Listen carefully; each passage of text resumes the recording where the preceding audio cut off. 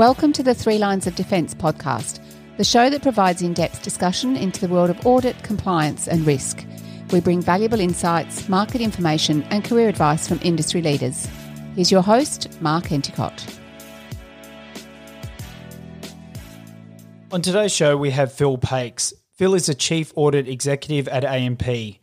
Phil has an extensive career in internal audit, including holding a range of key leadership positions. Previously, he was Managing Director, Chief Auditor at Citi in Hong Kong and Country Head of North Asia ex-Japan at Deutsche Bank. Phil, welcome to the show. Thank you, Mark.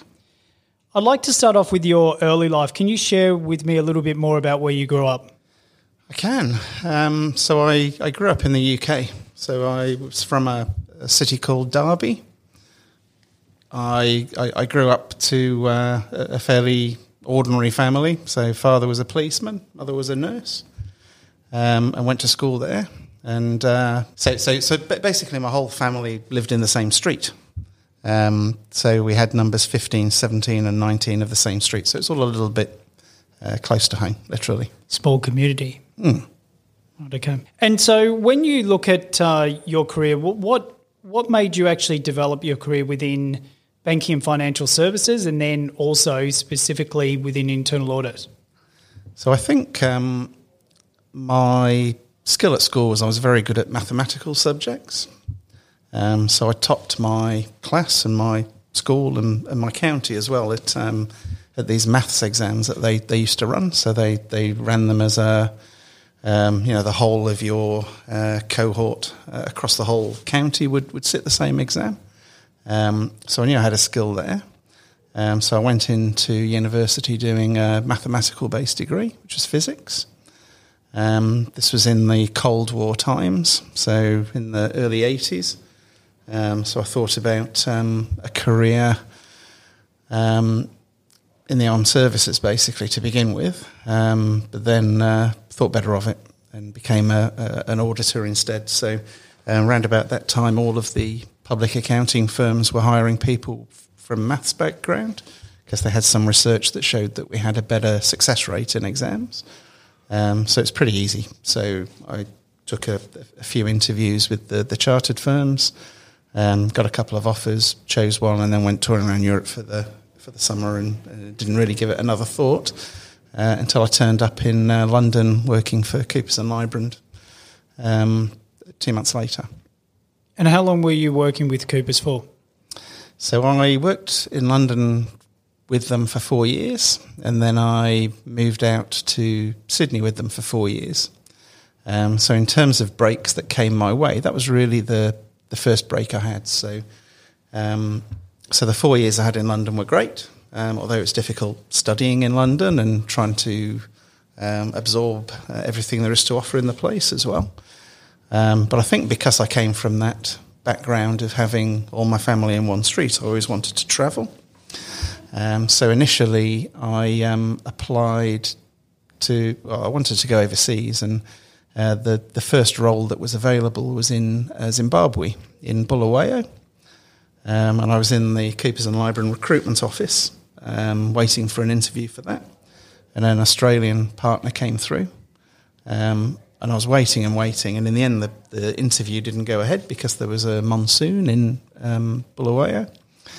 And while I was hanging around, he said, if you can make your way out to Sydney by Christmas, and this was in October 91, if you can get there by Christmas, I'll give you a job. Because they were working on the float of GIO, which is an Australian insurance company. So I said, done. And that was it. So purely by chance, really, and persistence of wanting to follow a dream of working overseas, I found myself in the right place at the right time, and a Sydney partner took me out. So that was great. So I stayed another 4 years in Coopers in Sydney, and then I moved, as so many people do, to work for a main client, and that was Bankers Trust. And was Australia ever on the radar? It was. So Australia would have been my first choice because when I lived in London, the two flatmates I lived with had taken a year off to travel to Australia. So they already had their visas sorted and they were coming here. And I was going to be left behind. So really I was looking after the flat And when I had the opportunity to go to Bulawayo, I thought, well, it's better than nowhere. But I got lucky, so I just got lucky, and it was meant to be. It was meant to be. And so you automatically went within working in the insurance area. Was that something that as soon as you started working back in sort of the early days, did they have the areas of specialisation within Coopers that they do now with a separate banking and financial services team? They did. So I think, again, because I had a mathematical background and I had a physics degree, they preferred to allocate us to the banks and insurance companies on the financial services group. So that wasn't really a choice I made. I was allocated to a banking group. And the first types of clients that I worked on in London were all investment banks. Most of them are not around anymore, but there was things like Dresdner Kleinwort and Shearson Lehman, which it's all changed. Became Lehman Brothers eventually, but it was that type of thing. The first job I ever did was at a small Iranian bank next door to the Iranian embassy. So one of my first experiences was the big firefight going on next door when I was sent out on my first job. And seeing all the police running around, and the rest is history. There was a policewoman that was killed out there as well. So this was my first experience of audit really in London, and being sent out on a job. So things were perhaps a little bit more hazardous then. A lot of people start their careers in audit. I certainly started my career at PwC in audit. What made you continue on that audit path and then obviously move into internal audit when you have so many other options as well from Big Four to select from? So it's a good question. So I suppose the first thing is I was good at it. So the exams that we used to do in those days, there were modules. So you did a graduate conversion course. So you would do tax, audit, financial accounting, I think, and one other thing, whatever it was. Ethics or? Something like that. I forget. Management accounting, perhaps it was. And I always topped audit, or came near the top of the audit exams, and was pretty ordinary at everything else. So I figured it was a good place to stay. And the other thing is, with audit, you were very mobile. So wanting to move overseas, it facilitated that very well. So the challenge for me in 1991 was there was a recession on, and it was around about the time of the first Kuwait-Iraq war. So there wasn't really an awful lot going on in terms of international transfers. It had been fairly slow for a couple of years, but really I was in the first group of the new wave of exchanges that went on. So after I came to Australia, every year there was a whole bunch more for the next few years. When you look at your career, has there been a particular mentor or several mentors that have really helped develop your career and leadership style? Yeah, so actually the guy I met that brought me to Sydney in the first place, David Prothero, so he's a retired Coopers and Lybrand partner now, but he taught me a lot, I guess, about taking opportunities when they come to you, but he also taught me some rules as well, which I haven't always stuck to, but I've tried to because I think he was right. So he used to have rules about starting early and finishing early as well, and about knowing when your day really should end, and at a certain point, the law of diminishing returns kicks in. So he would always say, start at 7, finish at 7. Never work any longer than that. No weekends, nothing like that, because it'll just make you tired and you'll become less efficient and everything will take longer. So that was quite a good tip. And I think that came true for me. So when I worked for Citibank, I had a global role, and I was performing that role partly from Hong Kong and partly from Sydney.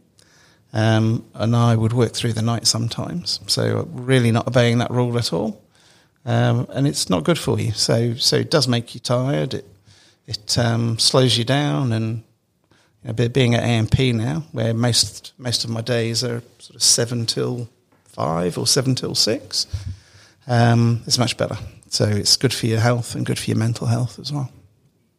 Has there been a significant turning point in your career that you look back at now and think that really helped position to me where I am now in your career?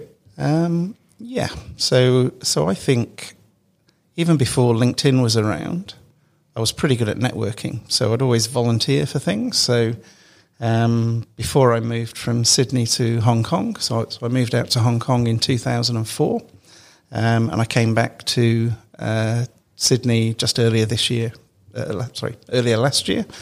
2019. So I was in Hong Kong for 15 years. But what I did in Sydney and in Hong Kong was I made sure I was part of a banking audit network group. And in Hong Kong, I actually ran it for 10 of the 15 years I was there. And that was good. So it taught you a lot about your peers. So there's a lot of information exchange between those groups. And it taught you a lot as well about everything, really. So what everyone was getting paid, what everybody was doing at the weekends, everything. So, and that network stays with you.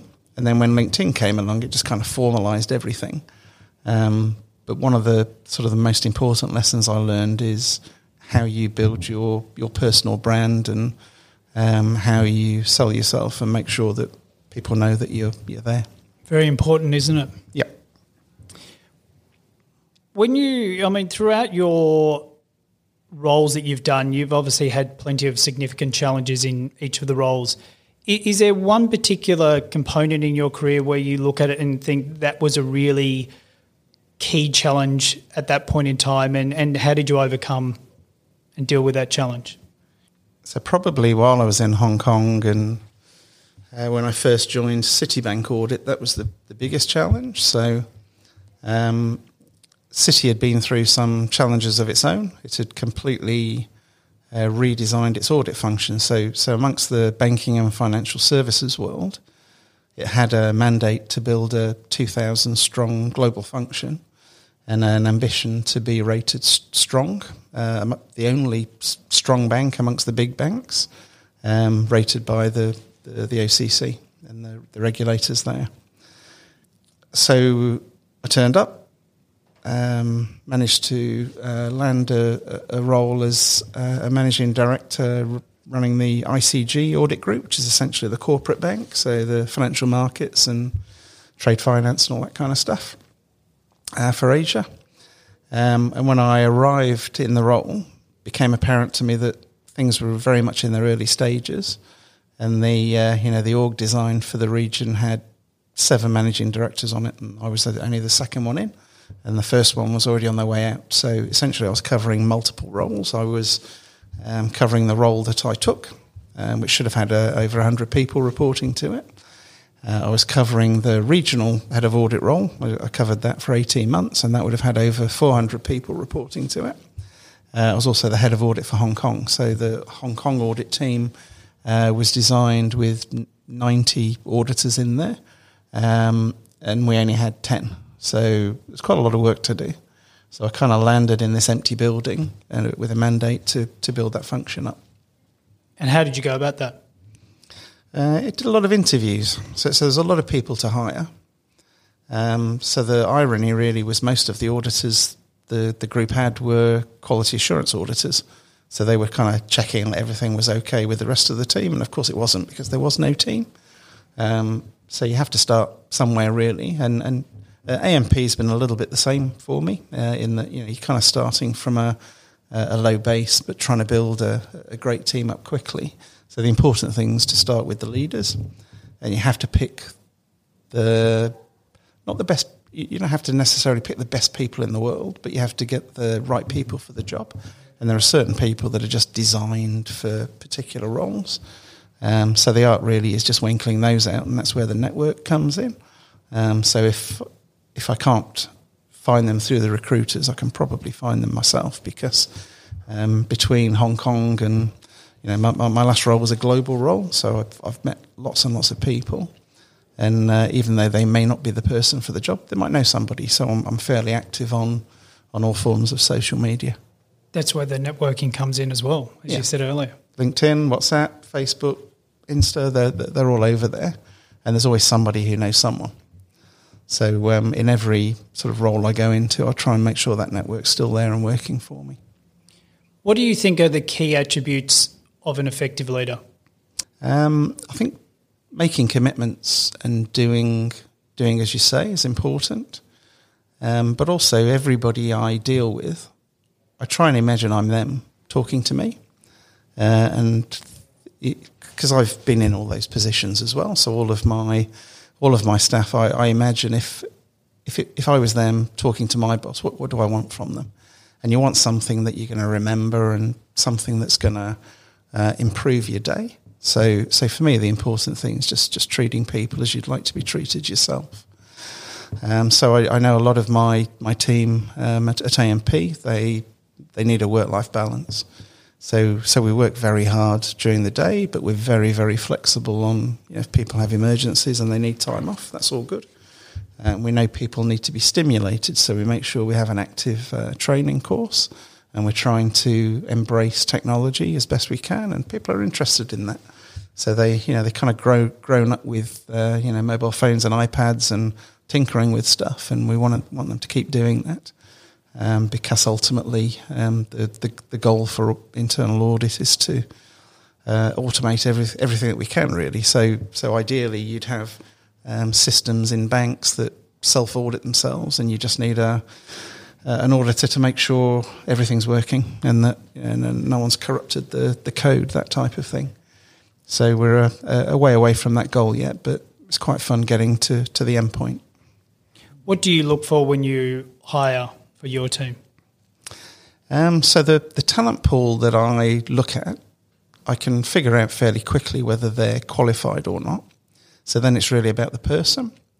So unless I have a very, very specific role that needs a specialist, I'll have a look at the CVs and see what else they do. So I'll look down at the bottom of the CV and just see what groups and forums they're interested in. If they've got any linkage to the institutes of internal auditors, if that's their thing, and just somebody who's got a bit of get up and go about them as well. So personally, I call myself an atypical auditor, and I think it's because internal audit's a fairly dry subject.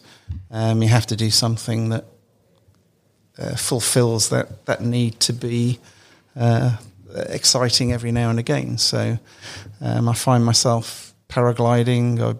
I buy racing motorcycles. I've got fast sports cars as well. But it kind of compensates for every day that I'll spend looking at a risk control matrix or reviewing an audit report or something like that. So there's a balance in life, and those people are great because they're not going to be sort of overly introverted, and they've got a little bit of ability to deal with stakeholders, which is really important. Audit has evolved, from what I can see, considerably since I did it back 20 odd years ago, in that you're really now moving a lot more to data analytics. What impact is that having on the type of people that you look for when you hire within a team? And it's also changed from the point of view that in the past, I think a lot of clients purely wanted someone who's done audit before, whereas now the mindset is, well, we kind of want someone who has worked in the business and understands the business side and can really come in there and sort of learn the risk component and be able to identify the risks that sit within that business that they're auditing. Yep. So I'd say 5 or 6 years ago, it was relatively rare to see anybody in audit who had any data analytics background at all, and then there was an explosion 4 or 5 years ago to different degrees. So I actually found that Citi did it very well. So they went beyond data analytics. They were into machine learning, natural language processing, and robots as well. And they would build things in-house, use them once to make sure they worked, and then roll them out to the businesses. And that's the model we're trying to work towards with AMP as well. Since I've been back in Australia, I've found data analytics capabilities. It's relatively common now. So So in my team, so there's 29 of us in A&P audit, and we've got 5 or 6 people who are really crash hot with it. But what we've decided to do is to teach everybody the basics of data. So we've been running Power BI training, for example, and getting everybody up to have a base level knowledge of it. But we want to go further than that. That's only 5% of the journey. We want them to understand how robots work and what happens in the business as well. So A&P has this Amplify initiative. So I think it's every May that we run this thing. And it's all about innovation and new ways of doing things. So we're trying to leverage off that and bring that in-house into our team. But it's very important. So I think in future, if you don't have data analytics on your CV somewhere, it'll be hard to find a job in audit. I think it's going to be an essential. The robotics component you talk about, how does that tie into audit? Can you explain a bit more about that? Yeah. So for some time, the business has had various simple robots that they roll out, and robot's quite a funky word. Often it's just a complicated macro that repeats a boring, repetitive process. But there are routines that we can create that they're almost like vaccines for control issues. So again, if I think of City, it was quite common there. So several years ago, within audit, they created a routine that would look for toxic combinations. Make a checker rules that shouldn't be in place that could facilitate a fraud or just a loss. And they developed routines running against the systems that would identify any problems almost real time, so basically overnight. And as far as an audit test went, we never had to do it really, because we just ran these routines all the time, and it did all of the hard work for you. We had some interesting meetings with the regulators, and this is the US regulators, and they would say to us that they wanted a world where you didn't really need auditors or controls, because the systems had inbuilt stops in them. So anything that shouldn't go through would just be stopped at source. So a lot of the time that we spend looking at system development and rollout now is around that. So whether you can design a system that will just stop a control from failing in the first place, not one that kind of identifies it after the fact.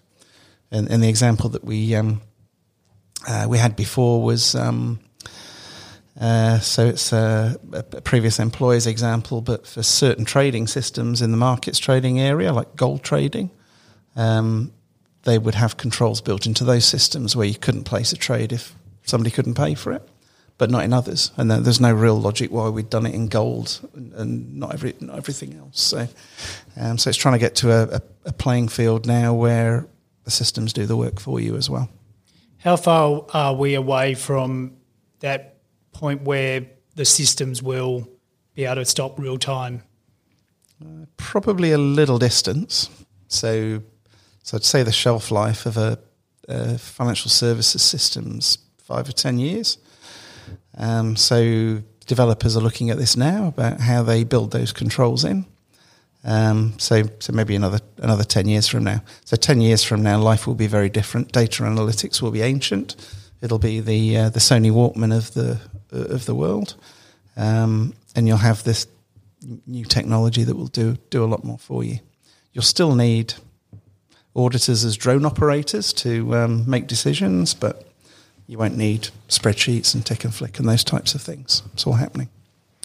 If you were restarting your career now, what would be one piece of advice that you would give to a younger version of yourself? So it's interesting. So I've got 2 or 3 younger versions of myself, because my sons and my daughter have all just finished university this year. And they've all got very different interests. So one's in teaching, one wants to be a data scientist, which is interesting, and then the other one's in radio. Hey, so the advice for them is it's probably different from when I was their age. So my generation leaving school and university is in the 80s. you would look to get a job, and even then there were no jobs for life, but you'd expect to be there for a little while, and you're very career focused. Now my kids finishing university, they're in no hurry at all. So they're all taking time off and travelling, and it's more about the experience. They've kind of given up on the dream of home ownership and those types of things. So it's definitely not about finding a career and saving enough money for a house. So it's more about travelling. So I think if I was doing it all again, I'd probably have that outlook as well, and I'd find a job doing something that I really, really enjoyed. So I did like travelling at first. I've probably over-travelled in my career now, so I'm quite happy staying still. But I think for me, I'd probably do something in travel, maybe a pilot or something like that, something a bit different. I always wanted to be a pilot. So I do paragliding, and that's kind of a bit of an ambition. Absolutely. And the fast bikes and fast cars, maybe a jet fighter pilot, something like that. That's the compromise, I think. Have you got your flying licence? So I'm a PG2, so I'm a relative novice for paragliding, but I can fly. But it's a bit like having a P plate. So you have to be a little bit careful with paragliding because it's very dependent on the wind and the weather.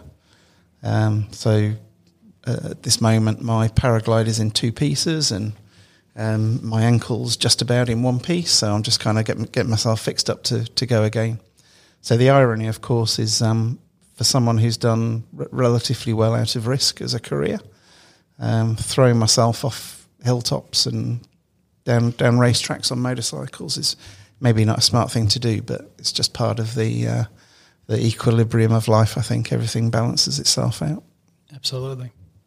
The Banking Royal Commission has had obviously a massive impact on the banking financial services sector in Australia. Can you share with me some insight as to what you think life will be post the Banking Royal Commission for people who work in the three lines of defence? Yep. So the Banking Royal Commission took place really between the end of 2017 and through to about April 2019. So I'd been in Hong Kong for about 15 years, but I saw a precursor to it. So I was involved with the rollout of the senior manager regime for Citi in the UK, which was a couple of years before. And I could see the lengths that they went to. And for a global corporation, it was very complicated, actually. So they had all of these delegations, and pretty much all of the guys that were named as senior managers were documenting all of the meetings that they had and making sure that they knew who they relied on for certain pieces of information, because they were all terrified of the ramifications at the end, which could be being disbarred or fined or both. So when the Royal Commission popped up, and then subsequently Bear and SEER that's coming in, I knew what we'd see in Australia as well. So it's a little bit similar. Maybe not to that extreme. So it stopped being, say banking and finance was a bit less fun when all this stuff came in, because there was a ton of regulation. But what it did do is, so I sign an accountability statement. It's a good discipline because it reminds you what your job is, basically, and it reminds you of all of it. So you might remember 90% of it day to day, but you're signing off on 100% of the things. So it's good from that perspective. I suppose in terms of consequences at the end, luckily we've seen none of those yet. I guess I've only been back a few months, but it's definitely changed the landscape and the way the financial services business is run, because accountability is the buzzword. So even within organisations like AMP, there's a lot of moves underway at the moment to make sure that people are accountable. So we've relaunched our purpose and our behaviours, and being accountable and taking action is one of those behaviours. But also structurally, wherever there was any grey areas, we're cleaning that up to make sure that everybody understands what their role is and who's responsible if it goes wrong. So it's all pretty crystal clear at the moment, which is a good thing, I guess. So in the past, that may not have been the case some years ago. And what do you see the impact from, say, specifically with audit? Do you see audit functions growing over the next 5 years? What do you sort of see the impact of specifically the third line? Yep. So I know the functions are growing at the moment. So the boards are fairly generous with approving headcount increases for internal audit. I think in Australia, so AMP's grown. So the mandate I had here was to virtually double the size of the team that AMP had. And there's still appetite for more auditors if the board wants them. I know our competitors, the big banks and the Macquaries of the world, are doing the same type of thing as well. So everything that I'm hearing is pointing to having more auditors on the ground. And I think in the end it comes back to the comfort level that the boards need. So the boards are very jittery. There's an awful lot of attestations that they have to make and consequences for them of things going wrong at the moment. So from an audit perspective, it's great for us. It's probably good for the second line as well, so the risk professionals, because the boards are hungry for assurance that things are okay. So there's a whole, especially with an AMP of the world, because we were on the stand for the Royal Commission. So April 2018 was a sort of a very dark month for AMP. We had fees for no service issue. We had changes in the board, changes in senior management, and we're really doing everything we can now to fix all of that up. So there's a motto: if it's grey, we pay, and we're trying to do the right thing now and trying to reinvent AMP. The expansion in audit, how much is that driven by regulators wanting the third line of defence to do deep dive into potential areas that they want further review in? Yeah, there's some of that. There's some of the CPSs and SPSs that are set up that create work for internal audit to do. So the CPS and SPS 220, so we're engaged a lot in that.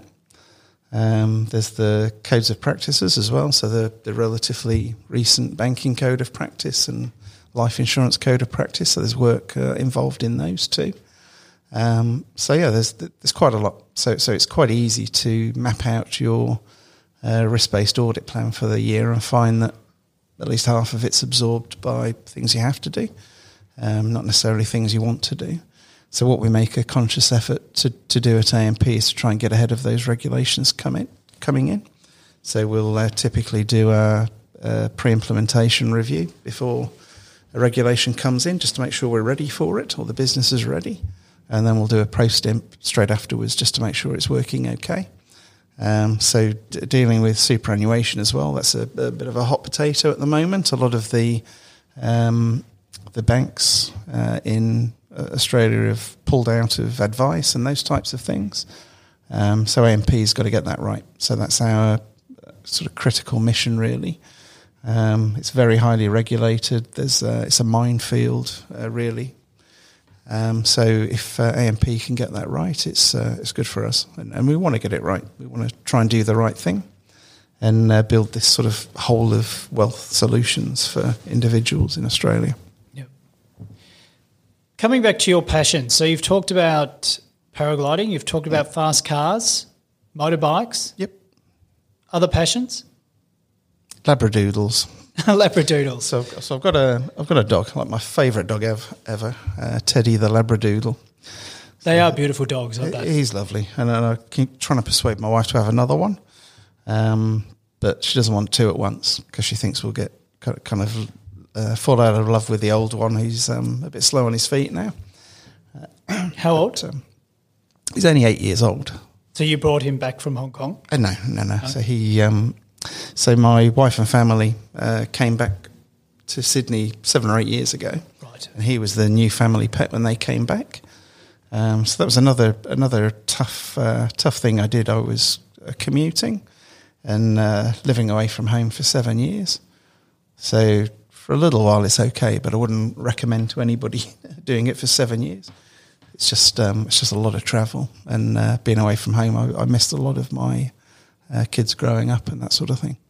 A lot of expats in Hong Kong certainly do that, don't they? There's a component where the family ends up moving back and, you know, there's a particular person in the family who's still working in Hong Kong till they can transition back to the right role. Yeah, sometimes it's a necessity, I guess. So my wife and kids came back in 2011, Christmas 2011, and I remember waving them off on the aeroplane saying, I'll be right behind you. Just got to get a job first and then I'll come back. Of course, that job never happened, and I stuck it out for a couple of years with Deutsche Bank, and then I thought, I'm never going to get a job. I didn't even have a single interview back in Australia. Maybe the market was a little bit slow, or post-GFC, I don't know what it was, but I didn't even get an interview for the jobs that I applied for. So I figured I'd stay in Hong Kong a bit longer and applied for Citi and got that role and never looked back. Phil, thanks so much for providing a fantastic insight into your career, leadership, mentoring, and also talking about, you know, life post banking Royal Commission. Thanks for your time. No problem. Thank you, Mark.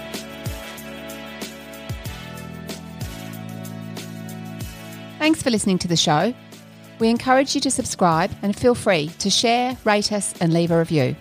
If there's anything you'd specifically like us to cover, email us at markenticott@bowenpartners.com. Thank you.